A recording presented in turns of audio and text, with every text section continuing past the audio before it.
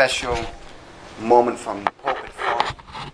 The last time I preached, I believe, was 2 or 3 months ago, and that was filled with specialness. And this evening has even topped that because of the significance of what my father just shared, or Pastor Steve. Just call me. Yeah, what Daddy just said, right? It carries great value, great significance, and my heart is filled with joy this evening for this privilege to open up the Word of God and to see the saints blessed. So I just want to thank you in advance for the ways you've always received from me. You know, even when I was out of town, as you know, and I came back, and you always received from me, and that's important as well for a preacher.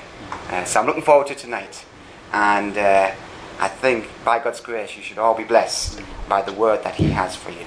So let's open up the Bibles together. And if you want a title for this sermon, right, it's always good to have a title. The title of this sermon is called Faith, Hope and Love. The Big Picture.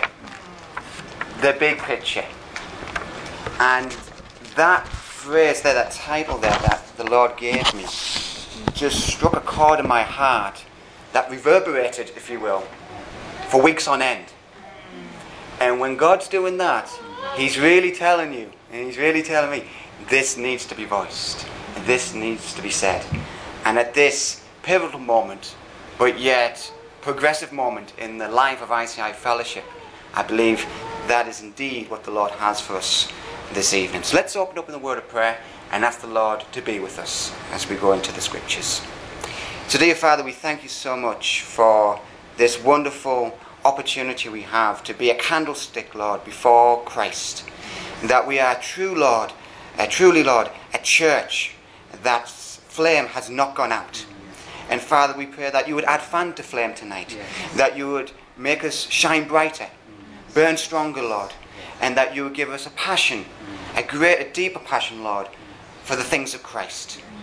But Father, we pray that the foundations, Lord, will be solid. That the foundations for this next stage of this church life will be solid, Lord, in Christ. So may the supernatural Christ of the Bible speak tonight. That we implore you, Lord, and we beseech you, Lord, and we beg even, Lord, for the supernatural Christ of Scripture to be with us this evening. Pour out your blessings by the power of the Holy Spirit. We pray in Jesus' name. Amen. Amen. So, the big picture.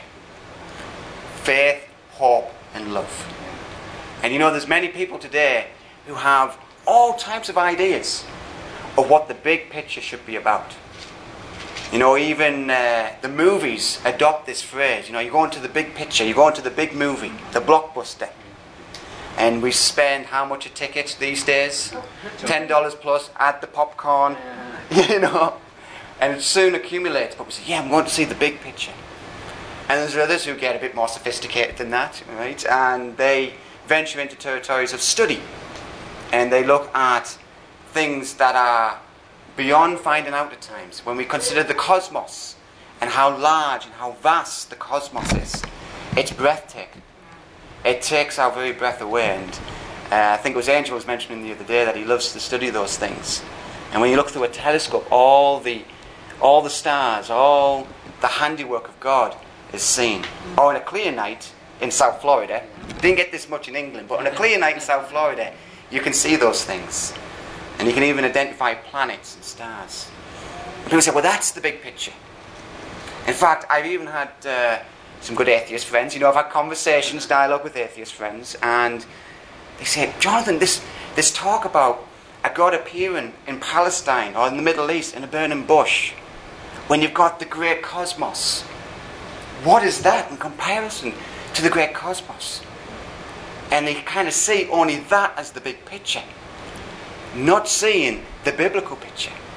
Because in the biblical picture, the fact that God would speak and reveal His truth to sinners such as us is far greater than anything we could ever explore on a telescope, even if it's a billion light years away. Not one of those stars, my friends, not one of those wonderful galaxies can speak. They are mute. They are deaf. They do not speak. They have nothing to say to us. In fact, when you look at the scriptures, the Bible says that the stars are for the times and the seasons on earth.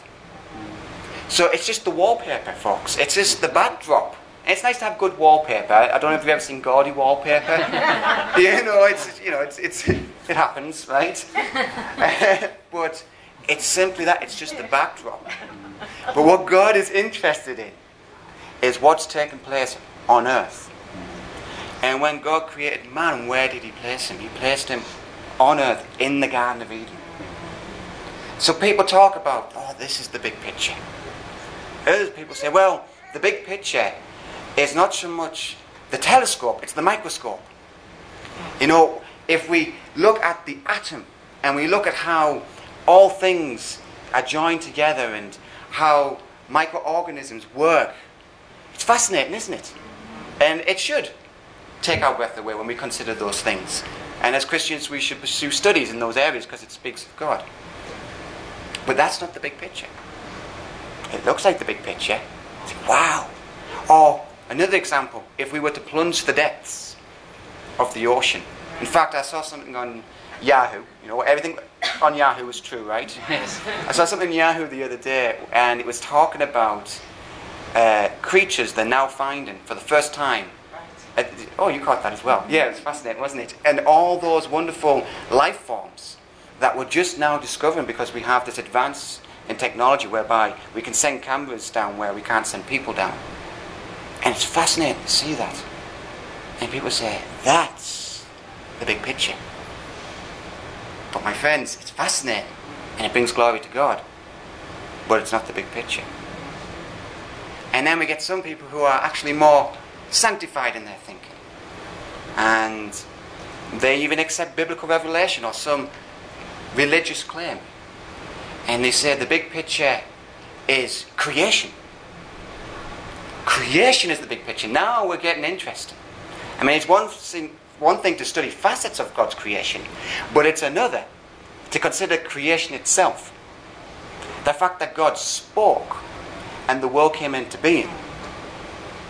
We cannot even spend eternity, plunging the depths of that power that He has within Himself to create a world out of nothing.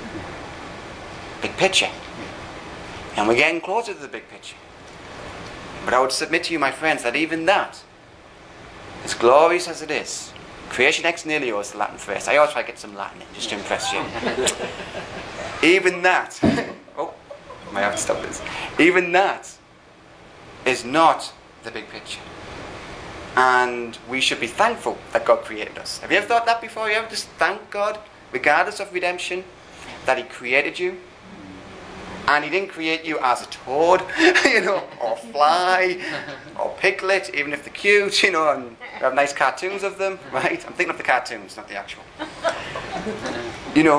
And we could consider all those things. But we are the crown of God's creation. We are made in the image of God. So not only do we have God created for His own glory and His own pleasure, but we also have God creating man in His own image. He didn't have to do that for you.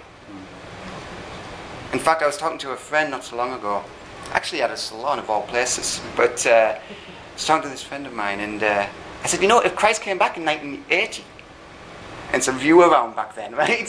If Christ came back in 1980, I wouldn't even be alive, I wouldn't even exist, I would just be this amorphous blob of nothingness, Hard to imagine, right? Very hard to imagine. But I thought if He came back as early as then I don't even exist. I don't even have time to worry about different theological debates and views and whatnot. But He created us in His image. In fact, the Bible says that one day we will judge angels, that we will even be exalted above the angelic host. Now we're getting closer to the big picture, but it's not quite there yet, because we can consider the celestial host as they are confirmed in ethical righteousness, enthroned with Christ over creation, and as they worship, through that adulation We see that in Isaiah 6 when he has that revelation of the thrice holy God. And the seraphim surround that throne. What a wonderful privilege. But those angels, as you know, never experienced redemption. Not one of them ever had the blood of Christ applied to them. And some angels had a far worse fate. They thought the worship of God was a bit of a bad idea, a waste of their time. And they led a rebellion in heaven through Lucifer. And they fell. And the Bible says that one day, according to 1 Corinthians 6:3, that we will even judge angels as the glorified children of God. Now we're not there yet, okay, so don't get any ideas. But one day, we will be glorified with Christ. And this is wonderful truth. This is getting closer to the big picture. That when we consider redemption and what Christ has done for us as sinners, beyond creation, beyond the first creation, we are now in the second creation. We are now new creatures in Christ. And we see the power of God, don't we, in our lives. That goes beyond the telescope, the microscope, creation, us made in His image, the fact that He's had mercy on us. And He's conforming us to the image of Christ. It's enough to praise Him for all of eternity. But my friends, that is still not the big picture. Or we consider the Great Commission. When Christ there, before He ascends, gives the disciples the Great Commission. And He says, "Go ye forth into all the world, discipling the nations, baptizing them in the name of the Father, the Son, and the Holy Ghost, teaching them to observe all that I have commanded you. And lo, I am with you always, even to the end of the age." That promise then, the Great Commission, that we are to expect results because of God's grace, it's breathtaking. And we consider the local church and the wisdom of God in the local church. In fact, the Bible says in Ephesians, and I believe in 1 Peter, that the angels were wanting to look into the dispensation of the church age. And the idea of the Greek word, I remember studying the Greek word, it has this idea that they're stretching over, that they knew it wasn't their time to see, but they were so curious of this diamond known as the church, that they couldn't help but glance and look in amazement. So when we consider the local church and just how wonderful it is, it takes your breath away. But my friends, as glorious as that is, as glorious as ICI is, right? It is not the big picture. Or we can even consider this, the very word of God. Like I alluded to a few moments ago, when God has spoken. In fact, in Deuteronomy, when it speaks of the prophet who would deliver the word of God, it says, "I will put my thoughts into his mind, and he will speak my words." That's direct connectivity. There's no internet problems there. That's direct.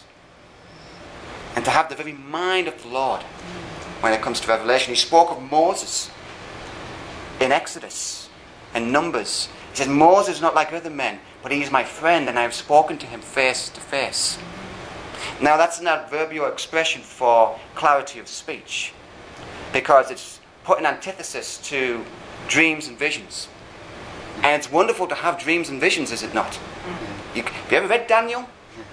You know? Or Revelation? It's enough to make you lose sleep, but you know, it certainly does stir the Christian heart when we read those. And to see that revelation, it's breathtaking. To have the Word of God, that we are not left in darkness. We are not left to figure it out ourselves. In fact, we couldn't. If God didn't speak, there's no way we could ever come to the wonderful truths of the gospel. That's why in Romans 10, quoting Nahum, it says, "Blessed are the feet that bring good news and glad tidings." Speaking there of the missionary and the evangelist. Because without the revelation of Christ, there's enough in creation to condemn a man. All men know God exists. And not just a God, Jehovah. But it's not enough to save a man or woman. It needs the gospel intervention. There needs to be spiritual cardiac arrest on that heart, where that heart of stone is taken out and a heart of flesh is given in place of it. The gospel is the power of God unto salvation. But the gospel, as glorious and as wonderful as it is, I'm getting to my focal point, it's not the big picture. Because even though the main purpose of the church is to make sure that a sinner has a right standing with God, that's why justification by faith alone is the article of the standing and fallen church. And even though through that brings glory to God and the worship of God, the gospel is still a means to an end. Even though it is an end in itself. So we don't want to get this self-help thing when we just use the gospel to get what we want. Jesus is a good idol giver. Remember my last sermon? The idols that slay. You want nothing to do with that. But even the gospel, even though it's the power of God unto salvation, it is not the final sentence on the matter. It is not the biggest picture possible. So where do we go from there, Jonathan? What possibly could it be? Well, it was alluded to in the title, if not fully stated. The big picture, according to the scriptures, is faith, hope, and love. That Christ set the example by taking on flesh, by coming a man, and walking in faith, hope, and love. And that's where I want to bring your attention now to the scriptures. And let's look at together some examples of Christ and what he has done and how he has set the supreme, the ultimate example. Let's go to Philippians 2 together. Philippians chapter 2.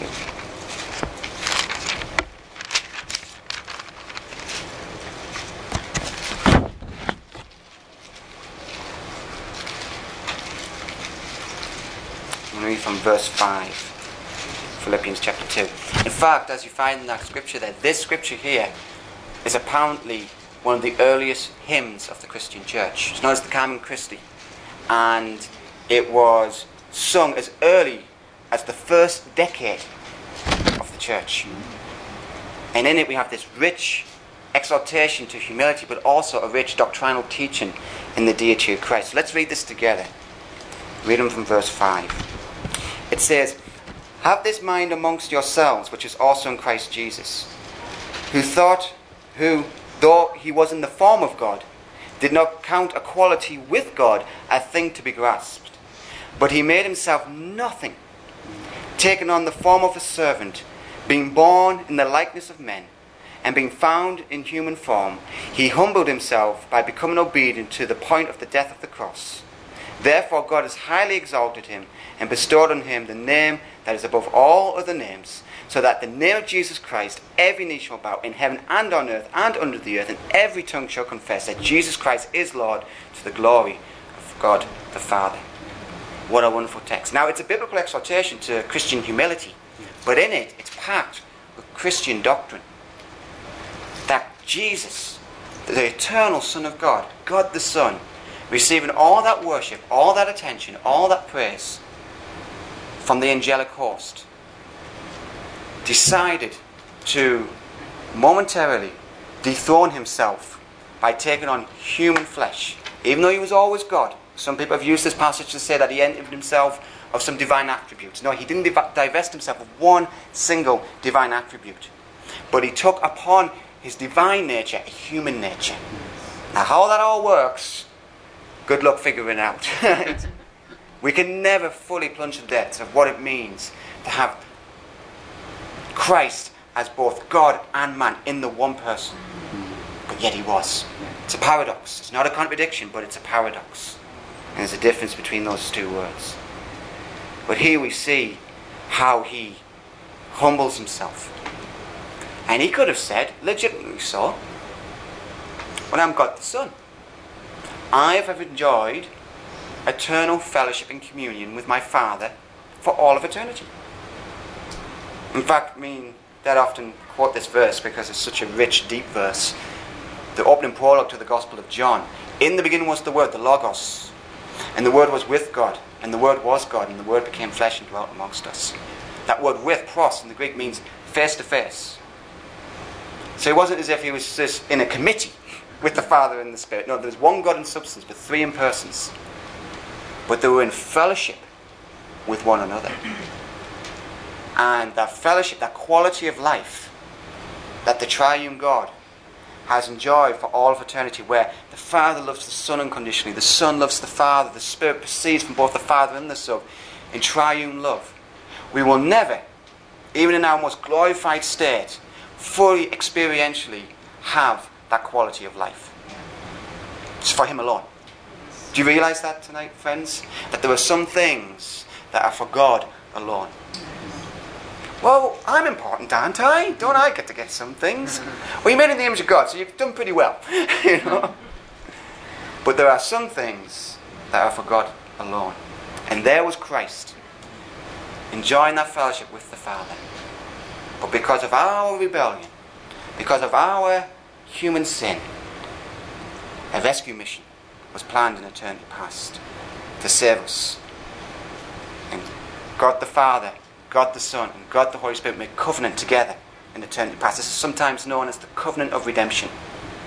Pactum salutis, that's another Latin phrase. The covenant of redemption, where they agreed to save a special people through Jesus Christ. And Jesus Christ, the thing about this covenant, it follows the pattern of a covenant in biblical history. And in biblical history there was a covenant known as a royal grant. And a royal grant was always reciprocal and mutual. Sorry, not a royal grant, a parity covenant. Nobody would have known that, but I'm recording it and there's people who listen to this. A parity covenant. And they would make a covenant between two equals. So in other words, the covenant could have been refused or it could have been accepted. It was a free choice on behalf of the Son. You know, so many people today, even in good Christian circles, are so desperate to defend the freedom of man. Well, we have free will. We have free will. Yeah, we're just these little gods running around with our own sovereignty. And yes, there is a sense we do have free will. But when I have those discussions with people, the first thing I ask them is the first freedom we want to be interested in is God's freedom, right? You know, well, that's not nice. People get offended. And once I jokingly said, let's start a club called Be Nice to God. You know, people say like, well, just be nice. Just be nice. Well, how about be nice to God? You know, I think He could do with a bit of, you know, bit of niceness right there, you know. So we have these scriptures that speak of this triune fellowship, this covenant of redemption, and how it was a free decision by the Son to take on human flesh. And when He took on human flesh, it wasn't like pantomime. You know, in England we have pantomime and theatre. I know you have that here, of course. But yeah, I'm a little bit cultured, right? We have theatre here as well. And in those plays, somebody would take on a role, take on a character. And some particular gifted actors, they would do multiple roles in one play. Don't know how they do it, but some can do that. It was as if Jesus was doing that. He wasn't going through a wardrobe change. You know, like, well, let's play this character today. Or for 30 years max. But then when I ascend to heaven, I will shed myself of that role. I will shed myself of humanity. He didn't do that. Because when He ascended, the Bible says He is now forever the God-man. That He is our great high priest, who ever lives to intercede for us as a man. In Acts 17, when Paul is speaking about the resurrection of the dead, he said He has appointed this man to judge the world in righteousness. In the Gospel of John, it says, the Father has given all judgment to the Son, for He is able to judge the world in righteousness. In other words, He is completely qualified to judge humanity because He took on human flesh.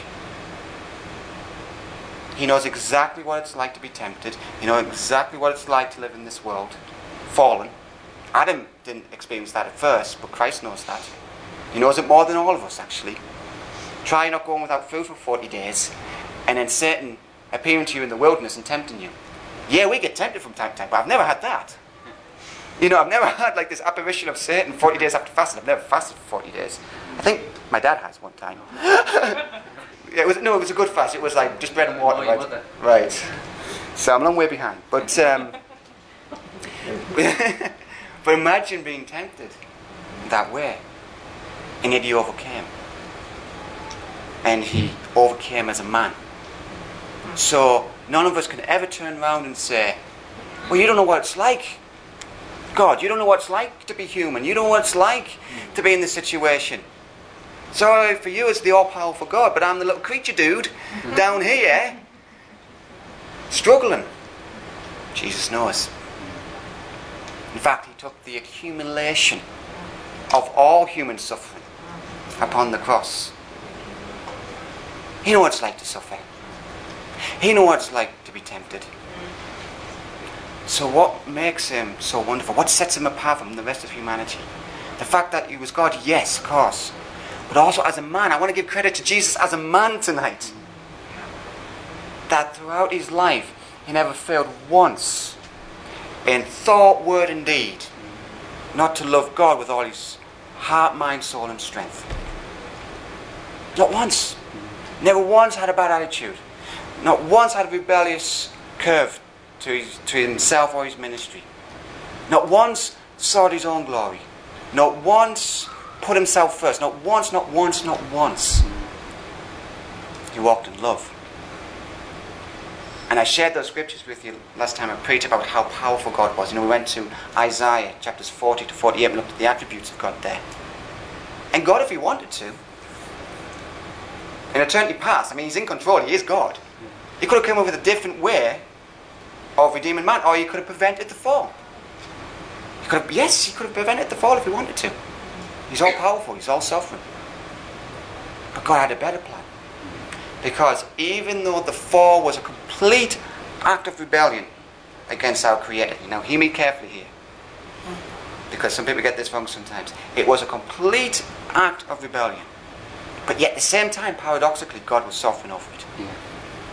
How that works, I don't know. But we just have to affirm it because the scriptures teach it. Because he had a plan. He had a better plan than a glorified Adam. He had a plan concerning the last Adam, Jesus Christ.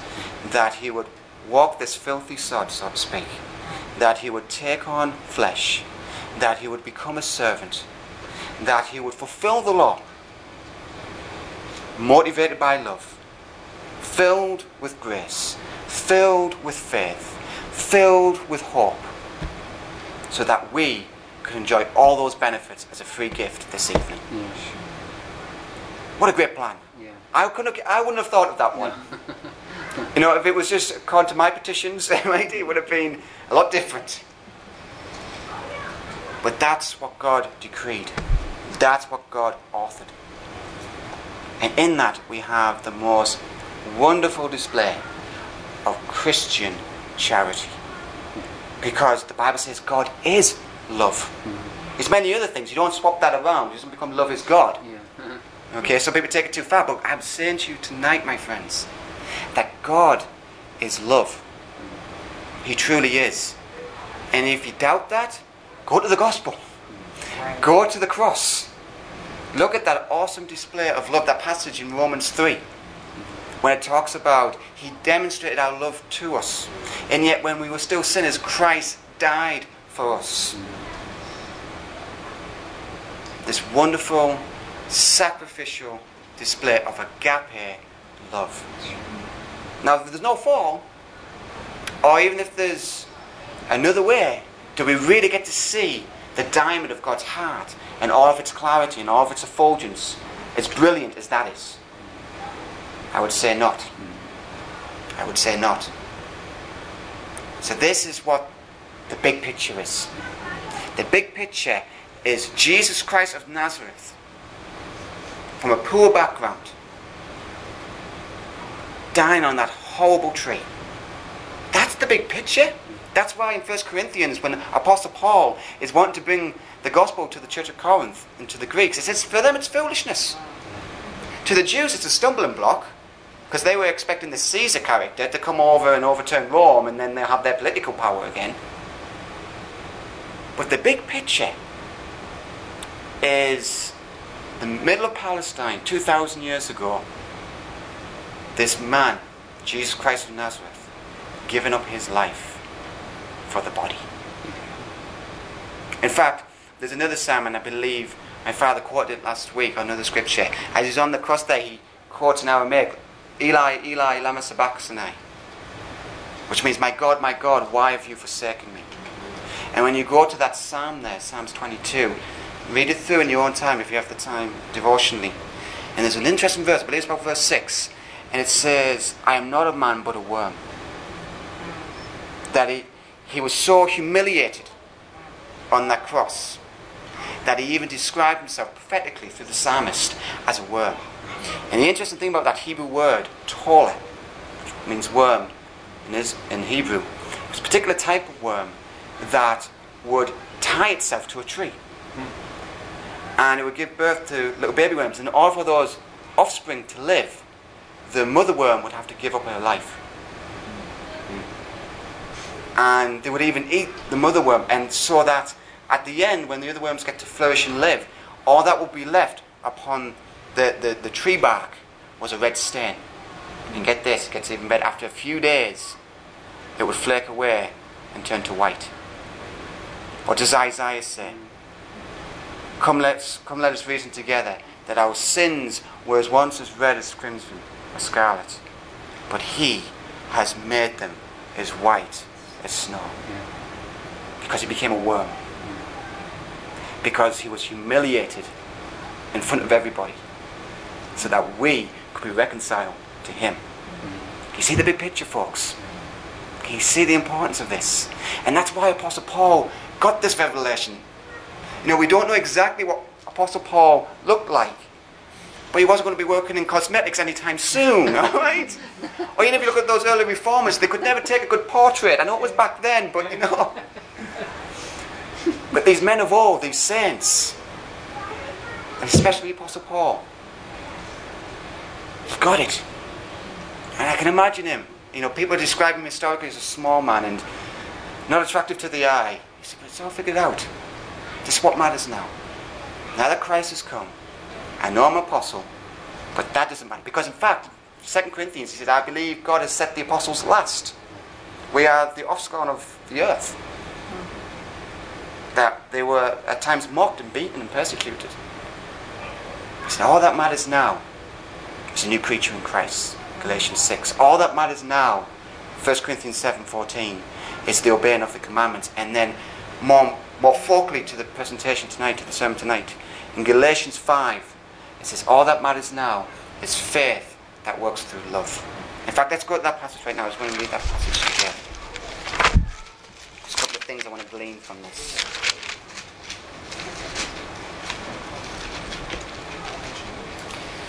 It says from verse 5 of Galatians 5. It says, for through the Spirit, by faith, there we have faith, we ourselves eagerly wait for the hope, there we have hope, of righteousness. For in Christ Jesus neither circumcision nor uncircumcision counts for anything, but only faith working through love. It's Apostle Paul. Yeah. I mean, this guy was used in incredible ways. Raising the dead.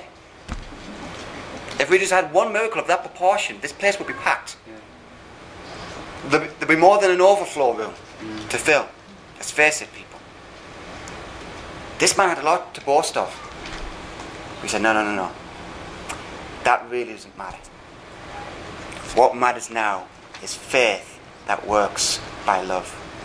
And this was a reoccurring message of Paul. After justification by faith alone, this is all he basically had to say. You know, it's like the big letter on the eye chart. You don't want to miss it. It's justification by faith alone, and then all that matters now that we have peace with God through our Lord Jesus Christ, is faith that works by love. And why is this? Why are these three virtues used at weddings? Why is that scripture in 1 Corinthians 13 so often read publicly? Well, I believe it's because it's the three virtues where everything else pivots. Show what I mean first and foremost, in the objective sense. Faith, when we believe in Christ, not faith in faith, or I have faith that I'm going to have what I want, but faith in Christ takes care of the past. My sins are forgiven. And my friends, if you have faith in Jesus Christ tonight, your sins are completely forgiven. I don't care how bad they are, how private they are, they're all forgiven. Because faith in Christ has given us peace with God. It takes care of all the past. And then hope. In Romans 5 it says, the love of the Holy Ghost has been poured into our hearts, and our hope does not disappoint. So the word hope in the Greek is not this idea of I hope I win the lottery. You know, this kind of whimsical kind of curveball. Maybe so. I hope I win the lottery. That's not what's going on here. This is a sure hope, and it meant the total expectation of turning good. So hope takes care of the future. That we have an eternal inheritance with Christ. That He's going to do it. That's why Paul said in Philippians 1, I am confident that the Lord Jesus Christ will complete what He's began in you to the day of Jesus Christ. He's going to finish the work, folks. He hasn't just served you and just left you to struggle indefinitely without rest. The Bible says in 2 Thessalonians that one day He will bring relief to the saints. My friends, relief is coming. In this life and certainly in the life to come. So if you feel exasperated this evening, if you feel downtrodden this evening, I always believe the word of the Lord is relief is coming. Because we serve a faithful high priest and a faithful God. So hope takes care of the future. So if I have my past taken care of, and I have the future taken care of, what's left in the now? Love. And I honestly think one of the greatest hindrances to people walking in love is they honestly believe they need to look out for number one. But if you believe the scriptures, it's already taken care of. Your sins are forgiven, you're going to heaven, you're going to get eternal life. In fact, in the Gospel of Mark, it talks about those who have left family and lands and brothers and sisters for the gospel's sake will receive many forward in this life, but in the life to come, eternal life. So in other words, eternal life is seen as the apex of all living. It's like getting to the North Pole and asking, how further north can you go? Okay? It's a pointless question. So we can't get a higher blessing than eternal life. And yet that's been secured by Christ. So this is wonderful truth. And this is a truth, unfortunately, that's often overlooked. And as a consequence, I honestly believe people become impoverished spiritually. Because they don't see these basic fundamental Christian truths. And getting back to the example of Paul, he could have, set up a megachurch. Especially in this day and age, because we're going to have all these TV cameras, and I heard there was a pastor in Georgia who now is going to have like a hologram appear of him on stage, because he can't be in two places at once. Yeah, superhuman. Yeah. And don't get me wrong, there are times when the Lord gives, I'm getting more to the nitty-gritty now in the application, right, you can tell. There are times when God gives providential blessings where you can do certain things with technology. I do a podcast with Brian and all that good stuff. But overall, if it's devoid, if it's empty, faith, hope and love, all I've got is an empty sack. Say, for example, God was to bless ICI beyond all expectation. And I have an expectation. But say He was to bless us just so that, we almost have to tell CNN to go away. Okay? Because you're not our type of people. No, sorry CNN watchers, okay? Fox News rocks. Okay, moving on. Just imagine if that was the reality. It would be great. But if it didn't have faith, hope and love. And that's why I think this moment in the chapter of the life of this fellowship is crucial. Because what we have here, my friends, is faith, hope and love. And I believe the Lord's going to bless this work. I'm biased, of course, but I believe the Lord's going to truly bless this work. But if we ever forget these foundational Christian principles, what is the point? I might as well close up the Bible, go out and do something constructive. Go on the Googles and on the internets. So that was from Brian. I might as well just do something like that and make money. But no, the Bible has called us to a much higher calling than that. He's called us to walk in faith, hope and love. And faith, hope and love, my friends, should be the big picture, and it should be the substance of your life. Now I want to share a secret with you right now, okay? Get ready for this. My dad's like, what are you going to say? Everybody at some point in their life feels inadequate. Okay? Everybody, at some point in their walk, or maybe you say, I think it characterises how I feel about myself, Jonathan, feels inadequate, not good enough, etc., etc. And that's partly true because of sin. We're not good enough for Christ and his standards, but because of the gospel, we are accepted in his sight. So if you're struggling tonight, if you feel this is not the substance of my life, you need to go back to the gospel. Don't go to the law. Okay, Jonathan preached and he told me I need to walk in faith, hope and love. So I'm just going to have this naturalistic effort. You won't get out that door successfully. Okay? It just won't happen. But you go to the gospel. Because yes, at the end of the day, we are all inadequate. Yes, at the end of the day, do I love God consistently 100% all the time? What do you think the answer is, people? No. I'm a minister of grace. I'm a minister of the new covenant. Not the minister of the old covenant, okay? Thank the Lord. I'm a minister of grace. Because I have received grace. And he's caused me to be faithful. He's caused me to walk in faith, hope and love. But it's all been done through the power of the gospel. And that's what we should never abandon, never forget, never sideline. It should be the very centerpiece of all that we do in our church life and in our individual lives. And also by way of challenge, if I was to challenge you this evening, if you don't take heed and you abandon this, or you diminish it, because nobody in Christian conscience would immediately go, well, faith, hope and love, who wants that? I don't think anybody in this room would even come close to that. But we can gradually, right?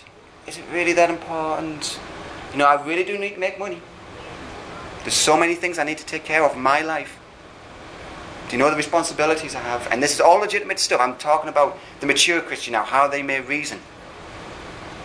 Deceptively, but a reason and a rationale that can lead to a deprivation of these three qualities. But my friends, if we don't, this is what will happen. Our decisions will have no power because we'll have no faith. Our view of the future will be bleak because we have no hope. And our charity will be cheap because we'll have no Christ in our hearts. Cultivating that love. There's a lot at stake here. And I was thinking, as preparing this sermon, I was meditating on this sermon, that there's a scripture in Timothy about men's works are not always clear. Comparing both good works and bad works, but eventually they manifest. And there's certain individuals, according to the testimony of Scripture, and just in general experience, I have observed, where something happens like 30 years, later, from an actual event or an actual attitude of the heart. But because that heart didn't yield to the Spirit and didn't allow the Spirit to cultivate the inward life of that person, they lacked in these three virtues. And when times got tough, or when the right circumstances and all the planets lined up, boom, combustion. And so we said, wow, I'm shocked. I can't believe that person's done that. But it was always there. It was dormant. It was latent, right? It didn't express itself, it manifested itself. And this is what I'm saying, folks. I know I'm young, and I appreciate you every time you receive from me this way. But I would never want anybody, including myself, to have some selfishness in our heart that never really gets challenged, never really gets addressed. Now, this is not to do with me at this point. This is between you and God. But if you know that thing, ask the Lord in. Submit to the Spirit. You might think, oh, it's no big deal. But one day, boom. And I've seen it in the lives of others. And when I see it, I don't say, oh, how could that person do that? What I say to myself, Lord, I pray and I beg that you would protect me from that by working in my heart for the rest of my life. Because what is success in the big picture? really at the end of the day.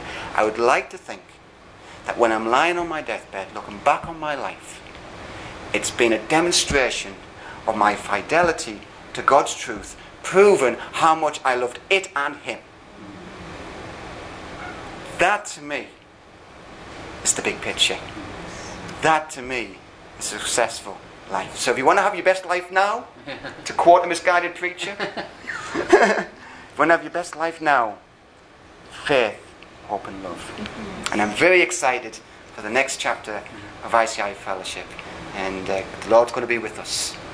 But we always want that testimony. We always want anybody who comes through those doors. Yeah, the projector didn't work and there was issues over here, but faith, hope and love. It was there. Faith, hope and love. They had it in abundance.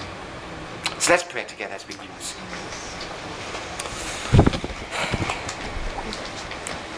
So dear Father, we thank you. We thank you, Lord, that you have done a miracle in our hearts, that you have brought to us the gospel and the supernatural Christ of Scripture through the power of the Spirit has caused us to love you, to love our neighbour, to walk in faith, to have hope for the future. And Father, I pray that we will never diminish in these things, but we will ever be increasing. Or as 1 Peter says, we will ever be multiplying in these things. That we will never see them as a light thing, Lord, or as a trivial thing. And Lord, that we will not look with the natural eye as a definition of what is success. But Father, that we would look to Christ and to His example. And how He even became a worm so that we could have peace with you. So Father, give us the big picture this evening. And Lord, as we come to the table, and I give it back to Pastor Steve, I ask, Lord, that you would just impress on our hearts what you're doing in ICI Fellowship.